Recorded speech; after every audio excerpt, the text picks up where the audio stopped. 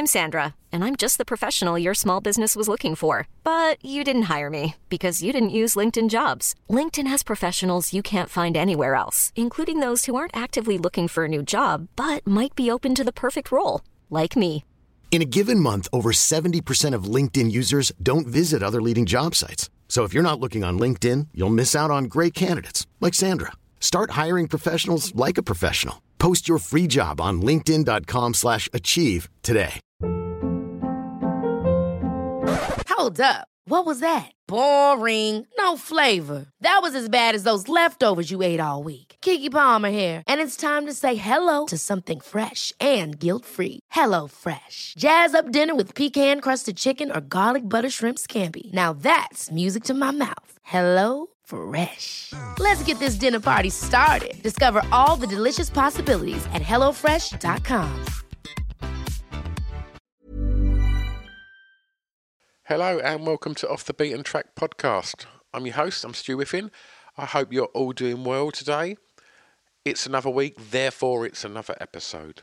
And today's episode is one that I've been wanting to do for a long, long time. And I managed to do it, which was great. And that episode is DJ Yoda. I got to sit down with somebody whose music I've always been very, very excited about, and I've been privileged enough that he's come and DJ'd at the club event I run with Scroobius Pip twice now. Yoda's come down, but as we discuss in clubs, you don't really get to chat to people. You just kind of exchange your pleasantries, you know, get them a drink, and then they're off DJing, and then they're gone. So it was nice to sit down in a much calmer environment and chat music with Yoda, and it was an absolute pleasure. He was a complete gentleman, as you're about to find out anyway. So before we get on to it, firstly I'd like to thank Mike Lewis for facilitating it and inviting us into his office and leading us down into Yoda's studio where we recorded this. And I'd like to thank Scroobius Pip and everybody else at the Distraction Pieces Network. Thanks to 76 for producing this episode. Thanks to My Name Is Ad for doing the artwork. Thanks to you lot for listening and supporting. And if you do enjoy this, then please, if you see us on the social medias, give us a like, a love, a share, a retweet, and whatever else you want to call it. Better still, head over to iTunes, give us a little rating out of 5 or 10 or whatever it is, and subscribe. That'd be lovely, because if you enjoy this episode, the back catalogue is rammed full of episodes with other DJs, producers, musicians, comedians, actors. Go and have a little look, because there's a stack of people, and if you're into DJ Yoda, you're going to like a lot of the guests that have already done this. I'm sure of that. Okay, I think that's it. Oh, I'll tell you what, if you do really enjoy this and you want to hear more, then aside from what's in the back catalogue, I have a Patreon account, www.patreon.com/Off the Beaten Track. And on there, I put up another episode each week. And so you can go and go over there and get more content. And by doing that, you'll be supporting where I'm trying to take this podcast. So any help over there is really, really appreciated. I'm done waffling. Let's get on with it. Please enjoy Off the Beaten Track podcast with DJ Yoda. I've got an announcement. Save Our Souls Clothing. www.sosclothing.co.uk. Why am I telling you this? Because they're our official sponsor. Yeah, that's right. Go and check them out, because their clothing is off the scale. You're going to love it. So they've decided they want to be our sponsor, which is amazing. And what I have to do is I have to tell you about why they're amazing. So here's a little bit of blurb. So they've only been going a year, and they're based in Southend-on-Sea, just up the road from me. They put the company together based on a love of tattoos and alternative music, and they've worked with some of the greatest artists around the world to produce these items of clothing that are as unique as you lot. All of the designs are printed using biodegradable, sustainable and water-based inks. In addition to that, they only print on garments made by members of Fair Wear Foundation.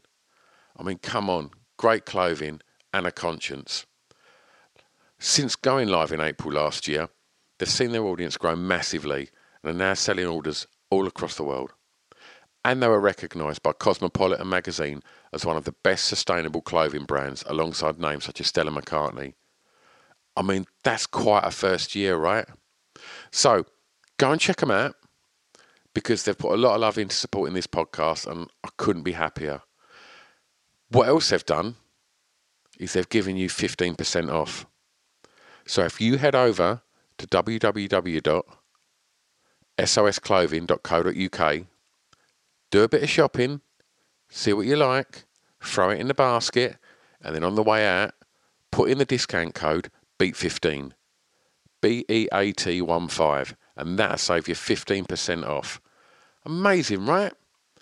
www.sosclothing.co.uk, official sponsors of Off the Beaten Track podcast. Let's get back to that podcast.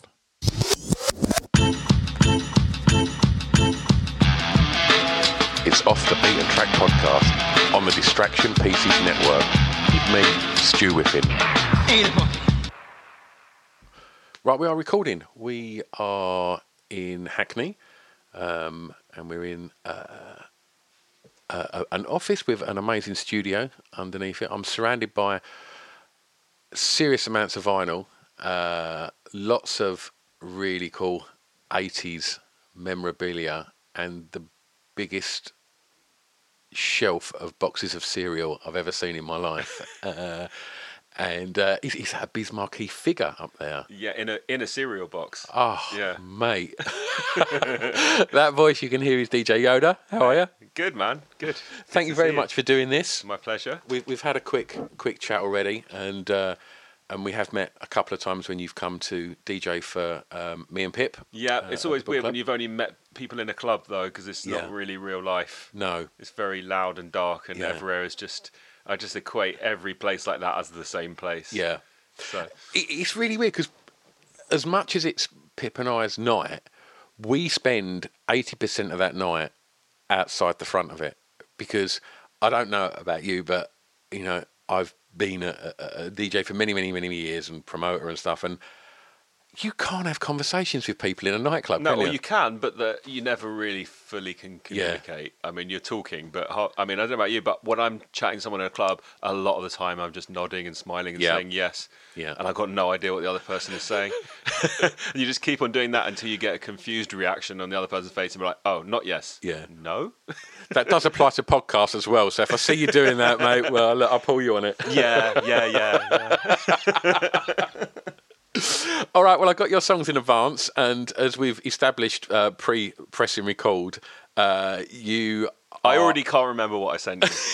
But that's good, because you said that you literally, as soon as you got the list, because when I sent them to Mike, who I should say thank you very much for facilitating this, when I sent them to him, within 5 minutes the list come back. So you'd rattled them off. I just fired it off, yeah. I've got a lot of promo going on at the moment because my album's about to come out. Yep. And during that period, it's a lot of people wanting mixes or interviews or answers to things. Yep. So I'm just kind of like, bat them away as they come. Yeah. So I did do this one really kind of stream of consciousness style. And genuinely can't remember what I've sent. So let's find out whether I agree with myself. Okay, that sounds interesting. Track 1 is the song with the greatest intro. Yes. Well, that's a funny one for me to answer because obviously I DJ every week in all these different environments, and a really big part of my, not only my DJ set, but also my AV shows that I do is the intro. Yeah. So I'm always thinking about intros, and I always want them to be as epic as possible. And what I've ended up doing for a lot of shows is designing my own intros and kind of producing my own intros to make them as big and as epic as possible. I really like filmic, orchestral type intros. I think that's definitely the most powerful stuff. So I do remember what I answered for this one with Adam F and Smash Something. Great choice. So I've got a little insight into this, purely because one of the DJs that also DJs for Pip and I, a guy called DJ Destruction, and he was someone that I went to school with and discovered hip-hop, and after a few years, the rest of us went off and found other musics and stuff like that. And he was someone that just had the blinkers on and just immersed himself and got into, bought turntables at school, and then ended up doing DMC and doing really, really well. And out of the blue, because Adam at that point was predominantly sort of drum and bass, really, wasn't it? That's how I knew him, as a drum and bass DJ. Yeah. And so what happened, sort of, when I see that you chose this song, I thought, I'm going to ring up Ross, not Distraction, I'm going to ring up Ross and just find out a little bit about that track. And he said, like, when they had the album initially put together, like the sort of the early parts of it, it was going to be more drum and bass and a little bit more experimental. And then that track become more of an 80s electro style record. And he said, and then when they gave it to Redman, isn't it? Yeah. He'd done this vocal for it, and then they ended up developing it again, and then they were like, do you know what, let's just make a straight up hip hop. Yeah, I was going to say, I mean, none of that electronic stuff or drum and bass stuff remains as a remnant in any of that album. It's a hip hop album as far as I'm concerned. So they put it back together, that become this epic banger of a tune.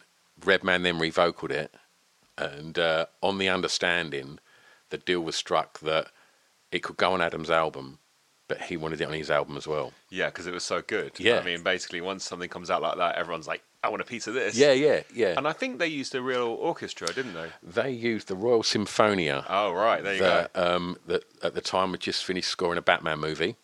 And it was all done at that was at the Olympic Studios. Wow, you got all the skinny on this, didn't you? I have, mate. And but the actual track itself was put together at Mirror Image Studios in New York. Right. And it comes across that it's a proper orchestra. I mean, you can recreate all these kind of sounds with computers these days, and you can get a whole orchestra just from a plug-in, but you can tell the difference when it's real, and that's why I like the intro of that track, because it does sound like that's the closest to like classical music you'll get me listening to. Or like, I guess, movie soundtrack stuff as well. Yeah. So was there any, I mean, having thought about it maybe a little bit more now, would there have been any other, because you can have some honourable mentions in here as well, is there anything else that... I really like all the big Hollywood movie studio intros before films, so the 20th Century Fox and the Universal and all those, and there are like weird remixes of all those as well, so I like it whenever anyone remixes those things. What are they called? There's probably a name for them, but I don't know what they are. You have no idea.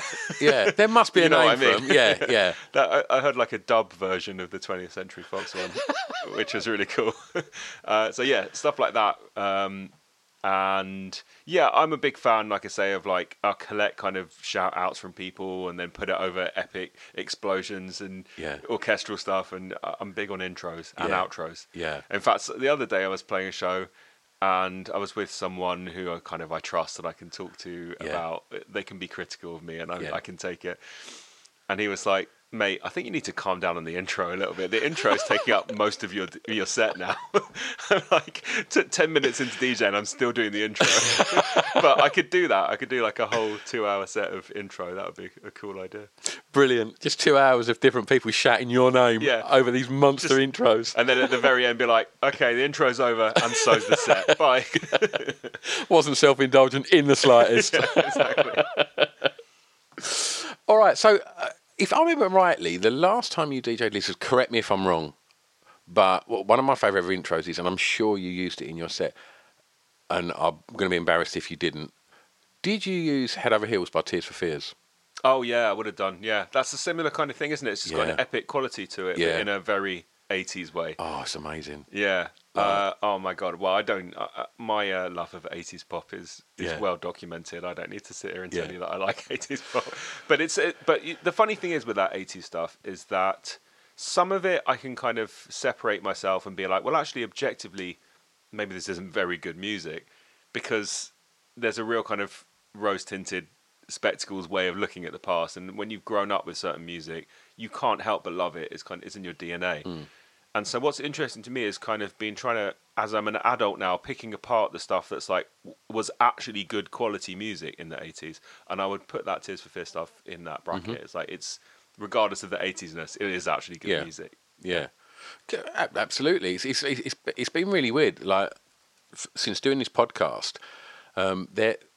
They're one of the bands, Tears for Fears, that kind of, when people look back at the 80s and whether you call it alternative rock, whatever you call Tears for Fears, like, they don't get the kind of nods that maybe U2, R.E.M., The Smiths, The Cure get. Yeah. They don't get in. Yet they were a global stadium band selling huge. millions and millions of records. But it's funny, you can't put them in as much of a bracket as something like Pet Shop Boys, who are so, like, the second you hear them, you know it's Pet Shop Boys. Yeah. And they still continue to make music now, Pet Shop Boys, and sound like they always did. Yeah. So I think it was just hard to put a finger on Tears for Fears, but what epic stuff. And it's like, and it has lasted, and a lot of it through stuff like Donnie Darko, or, you know, just of course. things that kind of like, you know, bring it back up again. And to sort of, where I was sort of going with that was the fact that so many people that have been in this podcast have shouted Tears for Fears. Really? Yeah. So, you know, they're I think they've earned their stripes, yet they don't really seem to get the props that I think maybe they... Yeah. Well, I think the track, what I played wasn't really like the original song, was it? It was like, I think it sampled that kind of, those epic pianos in it and put it to a hip-hop beat. Yeah. And that is pretty much my modus operandi, isn't it? Just take bits and then put them to beats. Yeah. That is what it says. Seems to work for you, mate. Yeah. My gravestone would be like, DJ Yoda took bits and put them over beats. Is that the CV? Just that? Yeah. All right, mate. Well, for track 2, it's the first song that you remember hearing that had an emotional impact on you. Oh, yeah. Okay, so Ramsey Lewis, Les Fleurs. Okay, I'm not aware of this. And do you play the songs on this podcast? What we do, purely because of licensing and whatnot, we have an accompanying Spotify playlist for every single one. Right, so you so can people go have a way that they can hear them. Yeah, absolutely, yeah. Okay, cool. Yeah, I mean, what was the... remind me what the actual... The first song that had an emotional impact on you. So that's actually was a really hard question for me to answer, because it made me think... and realise something about myself as well, actually, that it took me a long time to even respond to music on that level. I think from being a kid and an adolescent, and maybe even beyond that a little bit, I didn't really respond to music emotionally. And I think I learned that as I got older. I think the stuff that got me into music before that, I'm trying to put my finger on it, it's really weird, but I liked sampling and scratching and... just stuff being funny, maybe. So I guess that is kind of an emotional response. Yeah. When I read that question, like an emotional response to record, it made me think, well, do you mean like a serious emotional response? Not at all. I mean, a lot of people have said like, oh, and I heard this record and it reduced me to tears. But then a lot of people have, you know, also said, oh, I heard it and it just sounded, it gave me this kind of, it inspired me, an emotion that, you know, fired me up or joy. Do you know what I mean? I think like it... I mean, laughter is an emotion, but that was probably the stuff that got me into music. I used to like comedy records and stuff that made me laugh. And my favourite rapper was always Biz Markie, and he did songs about picking your nose, and it's not very emotional, but it's kind of quite funny as well. And the first record that I bought was Rollin' Rat. We'll get onto that. We will get onto that. So yeah, I think when I read the question about an emotional response, I thought, well, you probably mean like a serious emotional response. And then, like I say, it took me until I was in my 20s, I think. And I'd done a proper, like the whole 90s, I would listen to nothing but hip hop. I was really close-minded about it. If it had a guitar, I didn't want to know. If it had a dance beat, I didn't want to know. I was just studying hip hop and hip hop's past and where hip hop was at. And it took until the late 90s when I felt that hip hop was taking a bit of a bad turn. That was the first point that I started looking into other kinds of music and learning about them. And the first kind of step that I made was to start looking at some of the songs that had been sampled in the hip hop that I loved. So it really meant kind of learning about jazz and funk and soul. And something like this Ramsey Lewis track, it was sampled in a Gang Starr record. It's a piano player. It's like famous jazz, and Gang Starr used it. But then when I heard the song, I was like, okay, this is really different to hip hop for me, because hip hop works on loops. You know, that you loop a cool bit and then that happens for the whole song.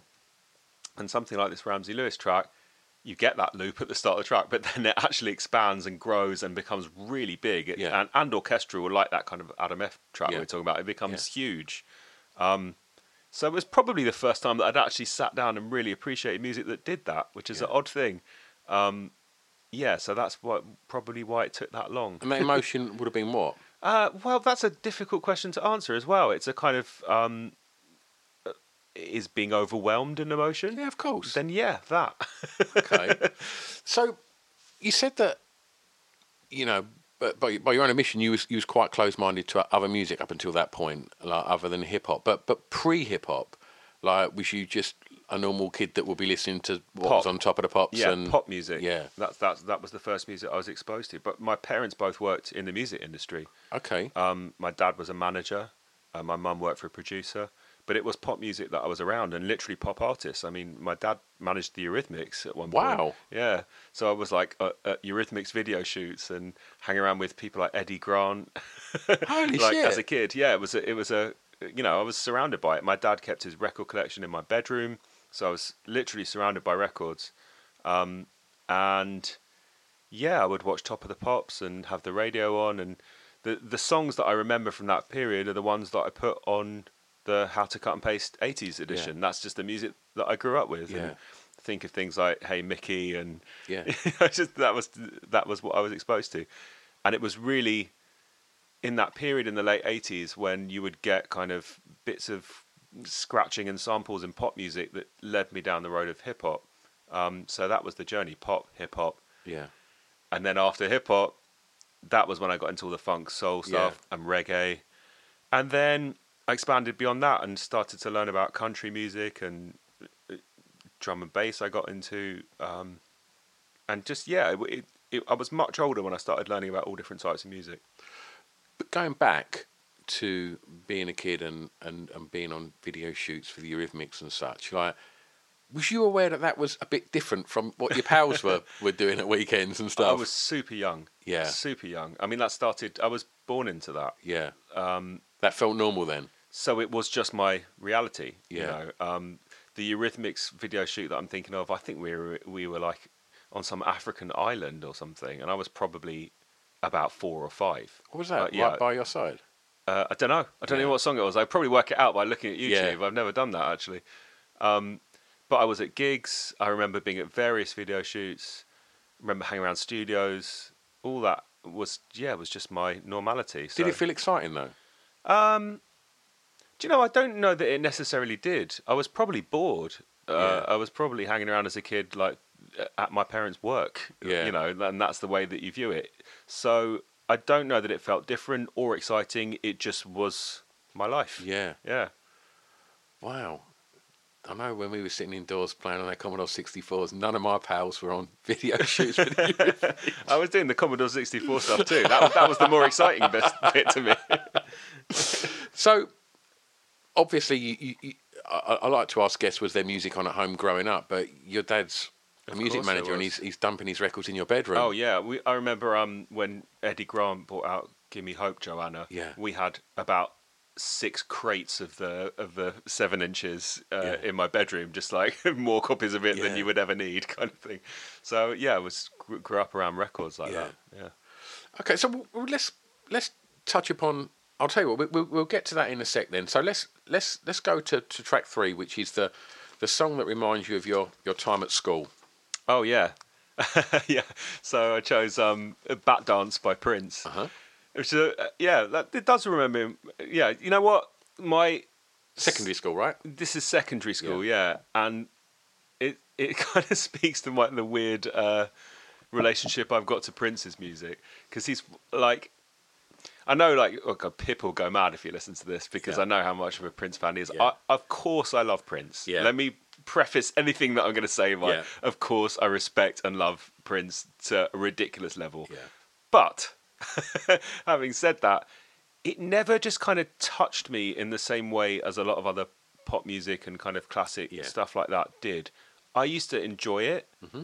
I did love Alphabet Street loads, but I think it's just to do with my age and when albums came out. But the Batman soundtrack was always my favourite Prince album, which I know is not a cool thing to say or a kind of critically, but it is one of these things where you just look back and it's about nostalgia more than anything else. Yeah.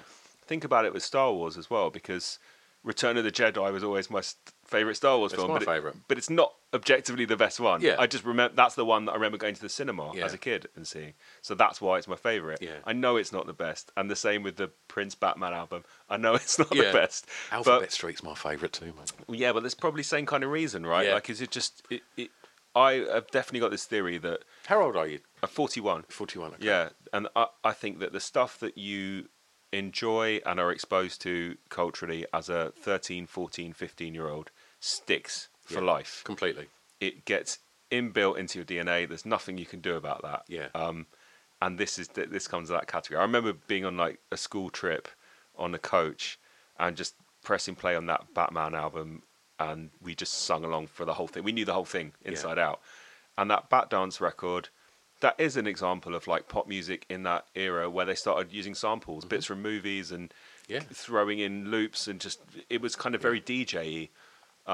So that really inspired me on the same level as something like De La Soul's first album, or Beastie Boys' Paul's Boutique, or one of these things that took loads of samples. So it was really important to me. And yeah, that was definitely of an era. So where was school? North London, Highgate. Okay. Yeah. Did you enjoy school? Yeah, I mean, I was at the same school from age 7 to 18. Really? Yeah. So I was like, I did love it, but towards the end, I was like, I got to get out of this place. It's driving me mad. Like, Yeah, that's a long time to be at the same school. yeah, it really is. Yeah. And had the same kind of like very close knit group of friends, like 3 or 4 of us, and I didn't really deal with anyone else in the school. Yeah. Like they were my good mates. Yeah. They were the ones that I listened to the Batman album with. Yeah. And I don't keep in touch with anyone else from school, but I do keep in touch with those, core friends. I did enjoy it though, and like it was school and university was like me learning how to be a DJ. Weirdly, like it's odd to me that I was DJing since school. I was DJing at friends' parties. I was making tapes and everything, and it wasn't anything like it is now. Working in an industry, Sure. I was just doing it because it was fun. Yeah. And learning how to make other people experience music. Yeah. Yeah. So before university at school, like you say, you used to do mixtapes and DJing parties and things like that. Was that something that the school would it, not so much them sort of things, but would they encourage your creativity at school, or was it very much more, maths, English, or was the creative? I think encouraged? my creativity was encouraged at school. Yeah, I remember there being like music clubs and stuff like that, and discussing albums and debating lyrics and songs and stuff in a kind of formalised way at school, not just in lunch breaks or whatever. Yeah. You would have after school things Yeah. where you chat about records. Yeah. And I do remember doing that, and I remember exchanging mixtapes with mates at school. That was a thing. And I still have you can see you're in my studio now, I've got cassettes all around me. They're all my cassettes from school. And the car that I drive now, I've got a tape player in it. So every time I come to the studio, I like swap tapes around and listen to tapes. And it's I much prefer listening to music in that way than any other format. The cassette is just the one for me. I don't know why. Yeah. I like the kind of sound quality of it. I like the fact that it's a real pain to like rewind and fast forward to the next song, so you're forced to like sit through it. And yeah, I still listen to the tapes that me and my friends made age 16 at school, recorded off pirate radio in London, and just reggae stuff and hip hop stuff. And so, at that age,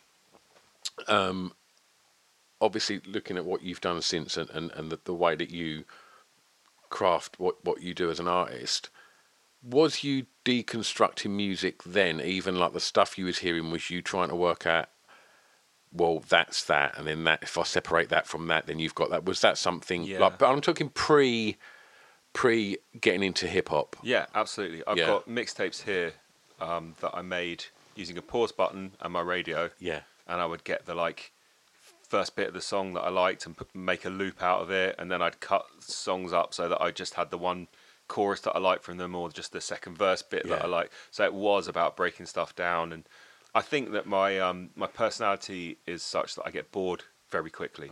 I flick channels a lot when I'm watching TV, and I can't settle on a radio station. I've got to like keep moving around the dial, and so it was just kind of a reflection of how I wanted to experience music, short attention span. Yeah. And I love the idea from the start of putting little bits from TV programs and films that I liked in with the music. So I would just make this kind of like great big hodgepodge of bits from comedy programs that I liked and pop songs and bits of hip hop. And yeah, that was just the way that I definitely approached stuff. It's mad because I had this like little Casio keyboard thing that you could sample, really crap quality. And I remember getting it for a birthday, and I remember the first thing that I wanted to sample was from Jungle Brothers' second album. It was the first song off Jungle Brothers' second album, and I just wanted to like make the first lyrics on the album go round on loop. And I remember playing around with that with this little keyboard. And now, you know, I record with Jungle Brothers. They're on my new album, and I got the chance to say to Bam the other day, you know, you were like the first voice that I ever sampled. That's amazing. Yeah, it's mad, isn't it? And the other thing, like that first period of like getting hip hop albums, I remember getting the Jungle Brothers album, the Ed O.G. album, who's also on my new album. It's like to begin with, I thought maybe it's like a coincidence that I'm working with all these people that they were the first hip hop albums. I was like, this isn't a coincidence. I've manifested this. I've made it happen because that's the first hip hop that I remember. I want to revisit that and get to it. So I'm literally touring with Ed O.G. in April. You know. Yeah. That's amazing. Hello, I've interrupted the podcast again, haven't I? Sorry, it won't take a sec. All I want to say is the songs that we're talking about in this podcast, if we can't play them, it's just because of the regulations regarding playing licensed music and such. So if you want to hear the songs, just go over to Spotify and search Off the Beat and Track podcast, and you can listen to all the songs. I'm Sandra, and I'm just the professional your small business was looking for. But you didn't hire me because you didn't use LinkedIn Jobs. LinkedIn has professionals you can't find anywhere else, including those who aren't actively looking for a new job, but might be open to the perfect role, like me. In a given month, over 70% of LinkedIn users don't visit other leading job sites. So if you're not looking on LinkedIn, you'll miss out on great candidates like Sandra. Start hiring professionals like a professional. Post your free job on linkedin.com/achieve today. Hold up. What was that? Boring. No flavor. That was as bad as those leftovers you ate all week. Keke Palmer here, and it's time to say hello to something fresh and guilt-free. Hello Fresh. Jazz up dinner with pecan-crusted chicken or garlic butter shrimp scampi. Now that's music to my mouth. Hello Fresh. Let's get this dinner party started. Discover all the delicious possibilities at hellofresh.com. Planning for your next trip? Elevate your travel style with Quince. Quince has all the jet-setting essentials you'll want for your next getaway, like European linen, premium luggage options, buttery soft Italian leather bags, and so much more. And is all priced at 50 to 80% less than similar brands. Plus, Quince only works with factories that use safe and ethical manufacturing practices.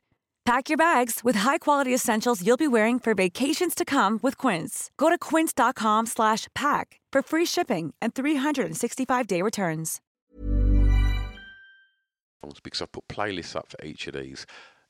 If you can't find it on there, I'll send links on all the social media accompanying each episode. So you've just got to press that one button and you can go through and you can enjoy all the songs that our guest picks. Anyway, I'll shut up, get back to the podcast. See you on the other side. I want to talk about how you got into hip hop, and we'll follow this question. I think this question will lead into that anyway. But let's go back first to the first record you remember buying. Yeah, that would be Rollin' Rappin'. Was that your entry point to hip hop? That probably was. I mean, you joke. Probably was. You joke, but it actually was. It actually was. I liked comedy. Yeah. I liked pop. And there was this period in the late 80s where there would be all these comedy rap records, and they're all piss takes. Yeah. But that was what got me into hip hop. Yeah. I mean, I liked that kind of thing. Yeah. I was a big Rollin' Rat fan. I had a Rollin' Rat teddy bear, which I still got. And I used to watch him on TV. And then he brought out a rap record with a video called Rat Rappin'. And I'm certainly not hating on that because I bought it as well. And and it was Rollin' Rat was huge, wasn't he? It was like this. It was like breakfast TV. Yeah. TVAM. And that was when there was like 3 or 4 channels. Yeah. So it was... You get a 15-minute skit of Rollin' Rat, but in the summer holidays you'd get like a half-hour one. Yeah. Like you get a little bit more. And yeah, and it was put out a record of rapping. I think it went to number one, didn't it? I think it did, yeah. And in that same period, you had like Mel Brooks doing rap records. You had Kenny Everett doing rap records. The Liverpool football team did a rap Anfield record. rap, yeah. There was this whole kind of thing of like, it was really cliche, just kind of like, it was kind of what British people thought American hip hop sounded like. So it was really cheesy. And there was stuff like Morris Minor and the Majors. My other one, Stutter Rap. Stutter Rap. I've got that on 12 and 7. I used to love that song. I mean, that's definitely of the same era. I mean, this is utterly shit music that I do not... If you don't know these songs, I'm certainly not recommending... We're going to edit this podcast just to this bit and put it out. Don't go out there, seek out these songs and listen to them. I did think about making a mixtape once about, like, of all that kind of thing. Yeah. But I went and visited the music. I was like, it's objectively pretty bad music. Yeah, it's pretty dreadful. But it was an entry into hip-hop. I mean, it really was. Because it was rapping and it had scratching on it, and then it kind of made sense of the next steps for me. Yeah. Do you remember where you bought it? It might have been Loppy Lugs in Edgware. Loppy Lugs? Yeah, Loppy Lugs in Edgware, which I tell you who worked in there was Richard Russell. Right. Of XL. Yeah. Yeah, I definitely bought my first Biggie Smalls 12 inches off him. We've worked that out in later years. Yeah. So that was kind of the record shop that we used to go to.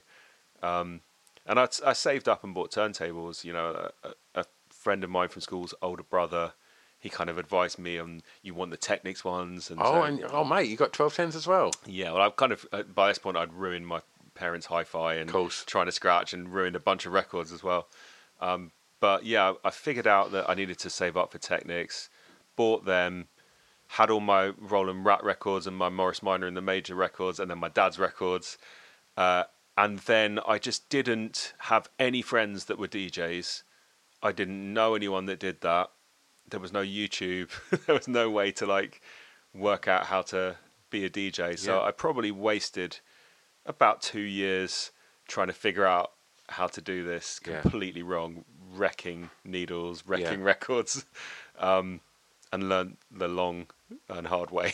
Yeah, but that's quite punk rock, isn't it? It's I don't know. Yeah, learning it yourself. If I could go back, it would be pretty amazing to have someone to show me the ropes. I think I would have been probably technically a better DJ. But there is something in it, in like learning what not to do first. Yeah. Okay, so what was the first sort of records then? You know, let's not dwell on Morris Minor and the Majors. Or Roland Rat. When did a hip hop record come out that you just thought, "Fuck, this is me"? Yeah, there's a handful from the same period that I remember. I think the very first ones, like proper hip hop records that I like, were Salt and Pepper, Gangstar's first album, Ice-T, Big Daddy Kane. Is that Power? Yeah, it probably would have been Power, thinking about it. This was the first, the Ed O.G., Jungle Brothers as well. This is probably like 1991. Mm-hmm. And I didn't understand a lot of it. And I think that at the same time, just after that, NWA came out, Straight Out of Compton, and I remember being at Ben Portner's house and listening to the cassette of that and being, oh my God, they swear so much. Yeah. Let me hear that again. Yeah. And that was kind of the appeal, was just that they swore a lot. Yeah. And I think as a kind of teenage boy, that's really exciting. I'm a few years older than you, mate. And DJ Destruction that we've spoke about already, I'd kind of moved away from listening to hip hop, and we used to be able to get this ferry from Tilbury to Gravesend in where we lived. And we went over to Gravesend, like 14 and 15-year-old kids, and he went to this record shop, and he come back and he went and he bought 2 copies of this 12 that was Straight Out of Compton. And we went back to his house, and at the time I don't think he had 1210s, I think he had Citronic decks. Yeah, wow.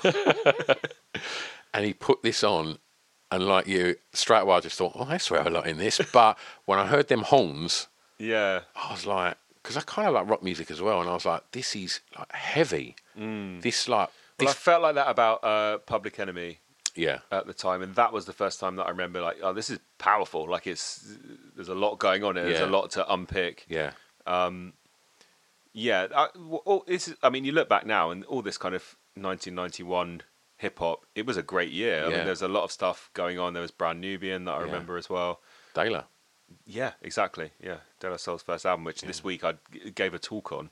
Really? Yeah, which was really interesting. Just like sat down and just gave a lecture on 3 Yeah. Feet High and Rising, which was super satisfying because it does like hark back to that period that I first got into hip hop, and it explains a lot about everything that I've done since Yeah. personally. Like it really just got into me, like to try and make music like that. Yeah. Even this new album I'm about to bring out, like that's the technique that I used was like what I heard on those Public Enemy and De La Soul Yeah. records at the time was like sampling and just thinking about, you start with other people's bits of music and then you build on that. Yeah. Amazing. Track 5, the song that soundtracked your clubbing years. Oh yeah, okay. Yeah, I mean that's a weird question to ask me, the song that soundtracked my clubbing years, because I never was on the other side of the turntables. Yeah. Never. That is not my interest. Yeah. It's funny that, isn't it? Like I work behind turntables in clubs week in, week out. Yeah. Yet if that wasn't my job, I wouldn't be there. I'm really glad you said that, because I've worked in that industry for 28 years now, and the thought of going to a club has no interest for me whatsoever. I'm 45. I shouldn't be in a club anyway. Do you know what I mean? Like, unless I'm DJing or promoting. But when I was 18, I didn't really want to be in a club. I Yeah. wanted to watch DJs. Yeah. I love watching DJs. But in a club, I was never really about dancing. yeah, I was never really about Can you drugs. No, I can't dance. That's why people that can't dance become DJs. Yep. Like, that is a well-known fact. so true. I wasn't about drugs. Yep. I wasn't about like losing it. I'm not really much of a drinker, but I was super interested in the technical side of what Yeah. was going on with the music. Yeah. So when I did go to clubs, it was stuff like Blue Note in Old Street and watching the drum and bass DJs, or Cold Cut and Ninja Tunes, or the Mo Waxlot or Giles Peterson. And I was interested in the records and how they were mixing the records and That's why a great those records. time to be at Blue Note, wasn't it? Yeah, it was, and that's kind of the clubs that I remember going to. But when I think about clubbing, I just think about DJing. Like, Yeah. I'm the DJ. I don't throw my hands in the air. Yeah. I'm concentrating. Yeah, absolutely. Absolutely. So on the times that I suppose you've answered that really. I'll try and sort of say ask guests what they wanted from clubbing, but I guess the anorak in you was just, I was a nerd. yeah, I was a nerd. Yeah. Like that, a proud nerd. Like, yeah, that side of things just it's not me. yeah, You know, I would rather analyze something or make something yeah, than be in the... I'm different with films. Like, other bits of culture, I can very much be the punter. yeah, But I think maybe it's just been 25 years of being in clubs. yeah. But then I think back to when I was 18 and 20, and that wasn't my interest. Like clubbing wasn't my interest. And do you think some of that comes from working in that environment? You sort of see behind the curtain. Yeah, I think that makes a big difference. Yeah. And I think when you're analysing something, that's what you're doing. You Yeah. can't enjoy it on any other level. Yeah. It happens a lot with me with music. I hear something and I'm straight away picking apart the production of it. Yeah. As opposed to that's why that question about like having an emotional response to Yeah. something is a bit harder with music for me, because I'm thinking about it in different terms. Yeah. Yeah, there was a point where I was like, maybe I shouldn't be a DJ because it might ruin it. It might ruin music for me. Yeah. It doesn't, but I have to put on a different Yeah. hat to like enjoy stuff on a personal level Yeah. and not on a critical level. But being a promoter has definitely ruined clubbing for me. Oh, yeah. You Well, know, it would do. I Yeah. can't go to a club and enjoy it. I'm literally watching what everyone's doing, and I just can't. I love people watching. Yeah. And I love chatting to people. I'm not antisocial. Yeah. I'd rather be in a pub, I think. Yeah, absolutely. Yeah. But anyway, we didn't discuss the actual song that I chose No, at all. God, of course not. Let's discuss that. Yeah, well, it was Black Gold of the Sun, right? Yeah. The Four Hero remix. The Four Hero remix, yeah. And the reason that kind of, when I think about clubbing in inverted commas, that comes to my head is that really the like few years where I learned to DJ was when I was at university. And that was just the practice that I got of playing in front of people and figuring out what crowds want and how to give it to them. And this really dates when I was at university, but the kind of the club night that I was resident at when I started uni there was at Acid Jazz Night.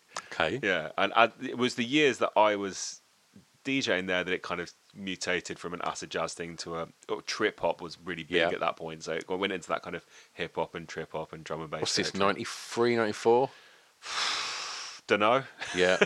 Can date it by that record, whatever year that Four Hero. So are we talking came out. JTQ and all stuff like that as well, and the a bit later than that, I think. Yeah. I think this is like the kind of prime years of Ninja Tune. Right. Oh, nice. Yeah, that kind of sound. I remember I would try and sneak in as much hip hop as I could, but then people wanted to hear kind of more melodic, funky stuff as well, and it became a tradition that like the last half hour of the night you go drum and bass. Yeah. And you always end it on drum and bass. That's just the way that it worked. Yeah. Drum and bass was just like, it was at a great point back then. That was like Ronnie Size and LTJ Bookham and all that. So it was about that kind of transition, lifting the crowd up from this kind of soulful, funky stuff they'd be listening to a much higher tempo. Yeah. And that song literally does it. You have like 3 or 4 minutes of just kind of very soulful, melodic music, and then it just kicks in with the drum and bass tempo. And I just remember using that song to like lift the crowd up and then go drum and bass for the rest of the night. So that's, I kind of equate that song with clubbing. So starting off sort of DJing as a club level DJ, when you first started the club you're just speaking about now, was you comfortable DJing? Was you nervous, or? I don't think I was really nervous. Maybe when I first started. I mean, I remember my very first DJing in public was in this crappy North London club in like a basement. It was really rubbish in there, and I'd like super planned out what I was going to do with every song, and my mate Damien from school came with me, and I was like playing the songs, and then I put on the record, and then Damien was like, I'm going to help him by like picking up the record off the turntable and putting it back in the sleeve, and he like took the needle off the record that was playing. So it was just like, and then silence in a club. And it's like, and it's crushed. Yeah, crushed. And there's still stuff like that happens because the technology fails or something fails, and it's happened to me in front of huge crowds. Yeah. Like just everything goes silent. Yeah. So you still got to deal with that. You comfortable with it now? I'm totally comfortable with DJing. Like I don't ever get nervous. It's just not a thing that happens. But I worry about the technology. Yeah. So I feel confident in everything that I'm going to do. Yeah. But I'm scared that the technology will fail me, and it does. Yeah. And how are you when that happens now? You just got to get through it. There's no choice. Yeah. I mean, you can't run. Yeah. So you just style it out. Crouch down in the DJ booth behind the decks, yeah? Yeah, just hide. Or wear a lizard mask. That's what you want to do, mate. That's the perfect way out of it. All right, track 6. A favourite song from an artist from your home county or country. I guess have you interpreted this as country? I don't know. Show me what I put. Clever one. Oh yeah, that was a clever one. Yeah. I've twisted this. Yeah. Well, home county is London. Yeah. And that's a weird thing to like say, what's your favourite music out of London? Because there has been a fair bit of music out of London.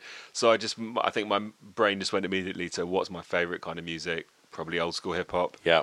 Most old school hip hop doesn't come from London, except Slick Rick does. He does. Kind of. I mean, he does. Yeah.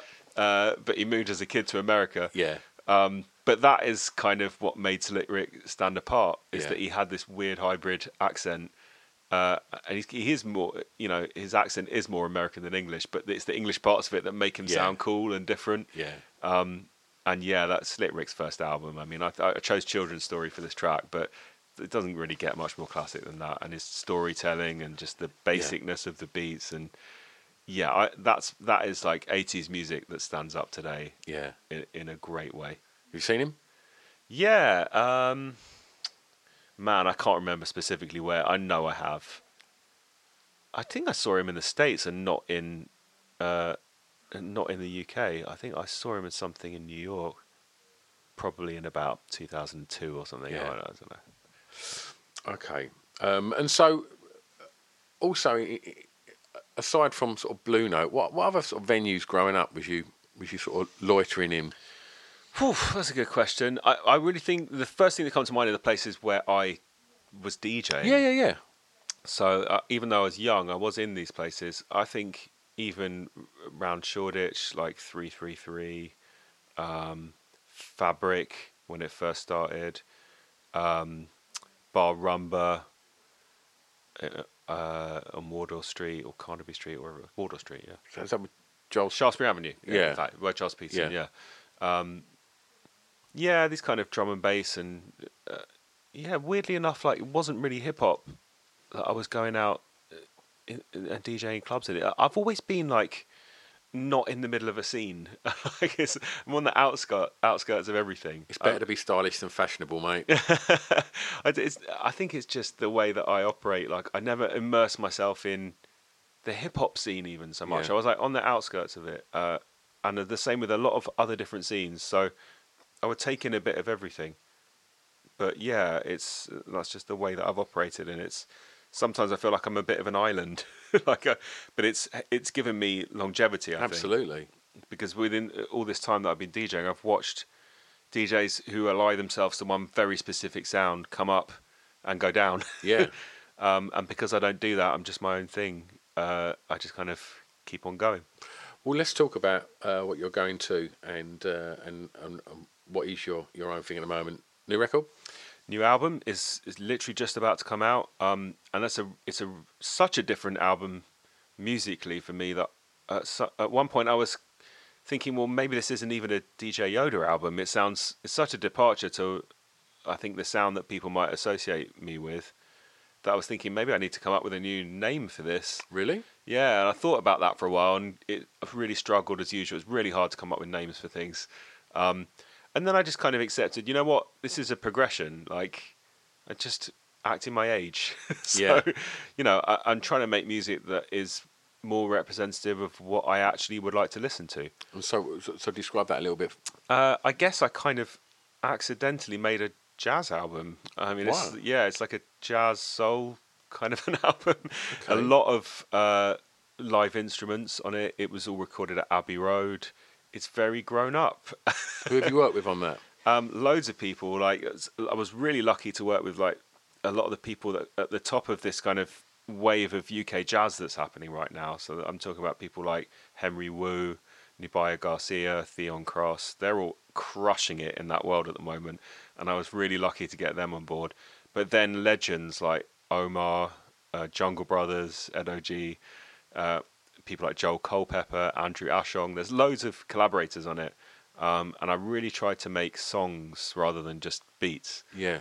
So there's a lot of melody on there, and it's a very Sunday morning kind of an album, Yeah. very chilled. I'm super proud of it. I feel more satisfied with it than anything I've done before, because I guess it just feels a bit more mature. Yeah.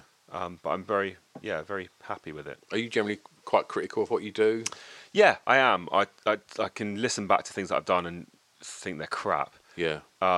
But I definitely kind of work with this mindset of like trying to be the opposite of a perfectionist.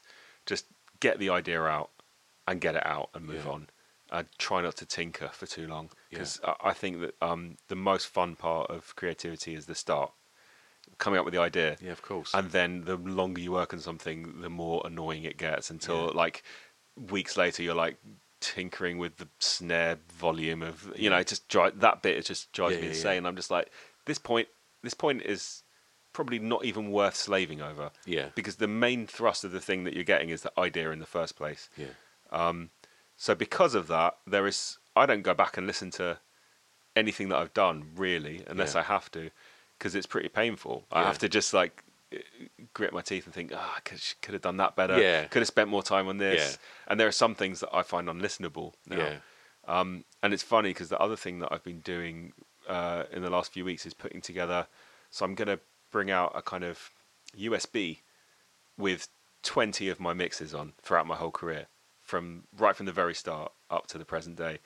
All my cut and paste mixes, because none of them are on Spotify or iTunes or anything like that. The Stranger Things mix that I did, loads of them. There's 20, and there's some video mixes as well. So I've compiled it all together on one USB that you'll be able to buy. So that it did take some going back and looking at the different things that I've done and trying to work out, well, what do I think stands the test of time and what doesn't? And it's been interesting to assess that. Yeah, absolutely. But you say there's some things that you listen back and you think, oh God, that's I wish I would have done that.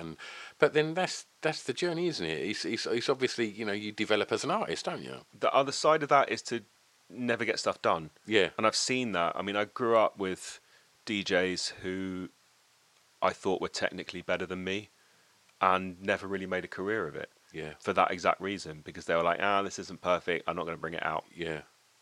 And that mindset will just stop you getting stuff done. So you've got to have a thick skin. I mean, I've had people like give bad reviews or like say stuff that I've done is crap, and that's fine. That's totally cool.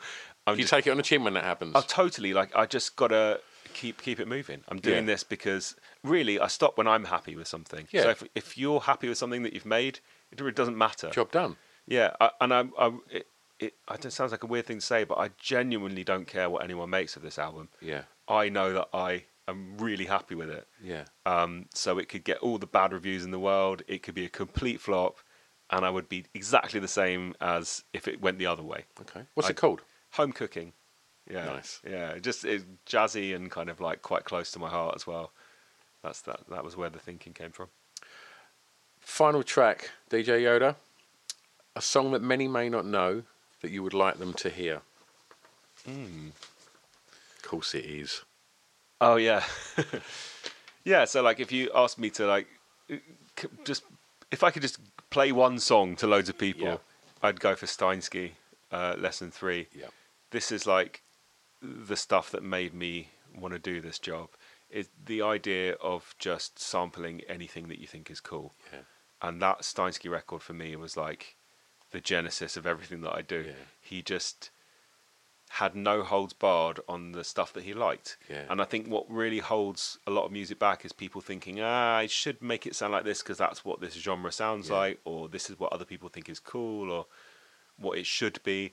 Yeah. I don't think Steinsky did that. He sampled the Marx Brothers. Yeah. He sampled like 50s commercials. He was a bit of a nerd, wasn't he? He was a total nerd. Yeah. Like, and that's, you've got to be. I think you've got to be. I think if you're not a nerd, what are you doing? Yeah. Like, why are you? Yeah. Yeah, I don't know. I can think of exceptions to that rule. Yeah. But on the whole, especially someone producing, you've got to be a nerd. And what I loved about Steinsky was that he worked in advertising in New York. He was like an older white guy, and he was just infatuated with this burgeoning hip-hop scene, and he would go down to all the clubs and stick out like a sore thumb and just take it all on board and think about all the breaks that they were using, and then just throw it all together in one mix that incorporated just the best of everything that he thought was cool. And it's just such a... Here we are, like, over 30 years later, and I still pick apart that record. I'm still like, oh, there's that one little bit, or this one other little bit. There's so much in it. Yeah. I found that listening to 3 Feet High and Rising again this week as well. Just, it's so dense. Yeah. And I love the way that it was done without computers. Yeah. There were so many mistakes. And if you couldn't make music like that now, because people would use Ableton and they'd make everything perfect and pitch shift everything so everything's all in key and the snares hit at exactly the right time. And that older sampling stuff, it's a mess. Yeah. It is a mess, and I love it. It's a glorious mess like that. You need the like crappy sound quality, the dusty vinyl, the bad needles. All that stuff gives it character. I love listening to old blues, like the first blues, the blues of the 20s and the 30s. Part of the thing that I love about it is the crackle. Yeah. Because I don't think that music would be as good if it was crystal clear quality. Not at all. It's of an era. And really, for me, music is an escape. It's like a place to go to. So you've got to have some essence of where that place is in the music. And that's why a lot of current music isn't very inspiring to me, because it's made in a box. It's made in a computer, mastered digitally. Everything sounds crystal clear and perfect. And it doesn't take you anywhere because of that. It just takes you... that sounds like someone messing around on a computer. Couldn't agree more. And so something like Steinsky, with the pops and crackles of the vinyl and all the mistakes in it, is what makes it great to me. Amazing. Before we finish, what's coming up then? So obviously the new album. So you've got the Home Cooking album, a tour that I'm doing with it.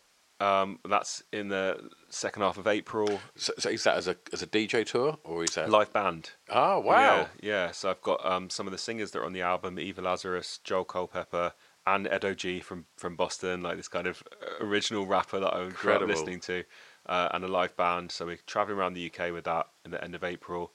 Loads of live dates over the summer, festivals. That's always going to be the way. So when's the USB out?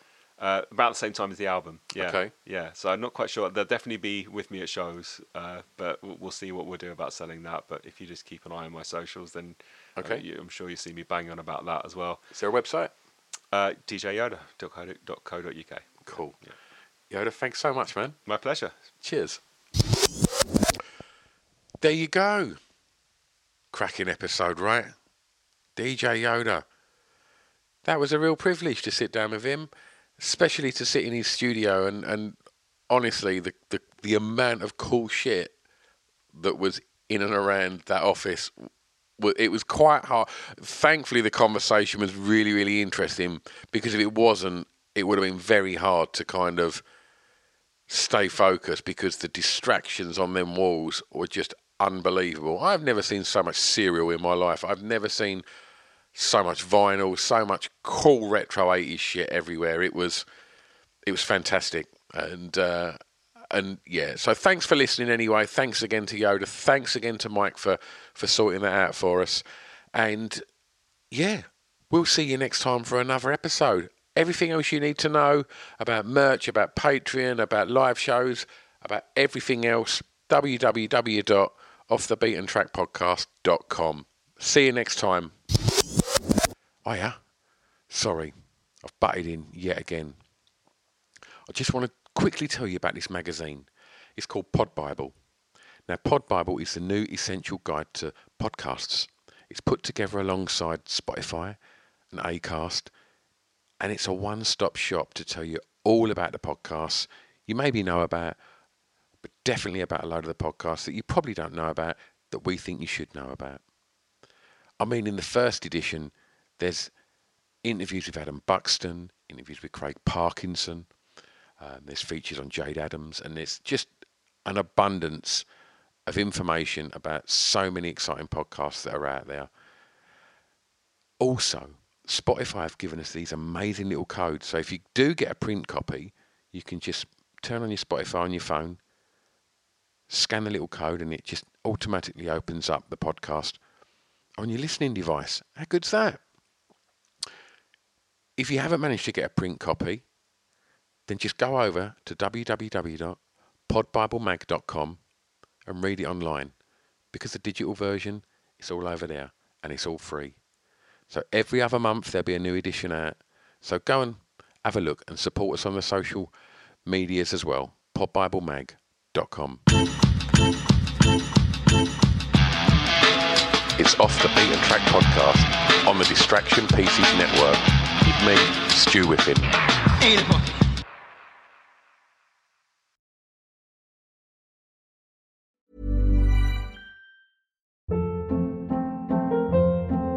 Hold up. What was that? Boring. No flavor. That was as bad as those leftovers you ate all week. Keke Palmer here, and it's time to say hello to something fresh and guilt-free. Hello Fresh. Jazz up dinner with pecan-crusted chicken or garlic butter shrimp scampi. Now that's music to my mouth. Hello Fresh. Let's get this dinner party started. Discover all the delicious possibilities at hellofresh.com. Even when we're on a budget, we still deserve nice things. Quince is a place to scoop up stunning high-end goods for 50 to 80% less than similar brands. They have buttery soft cashmere sweaters starting at $50, luxurious Italian leather bags, and so much more. Plus, Quince only works with factories that use safe, ethical, and responsible manufacturing. Get the high-end goods you'll love without the high price tag with Quince. Go to quince.com/style for free shipping and 365-day returns.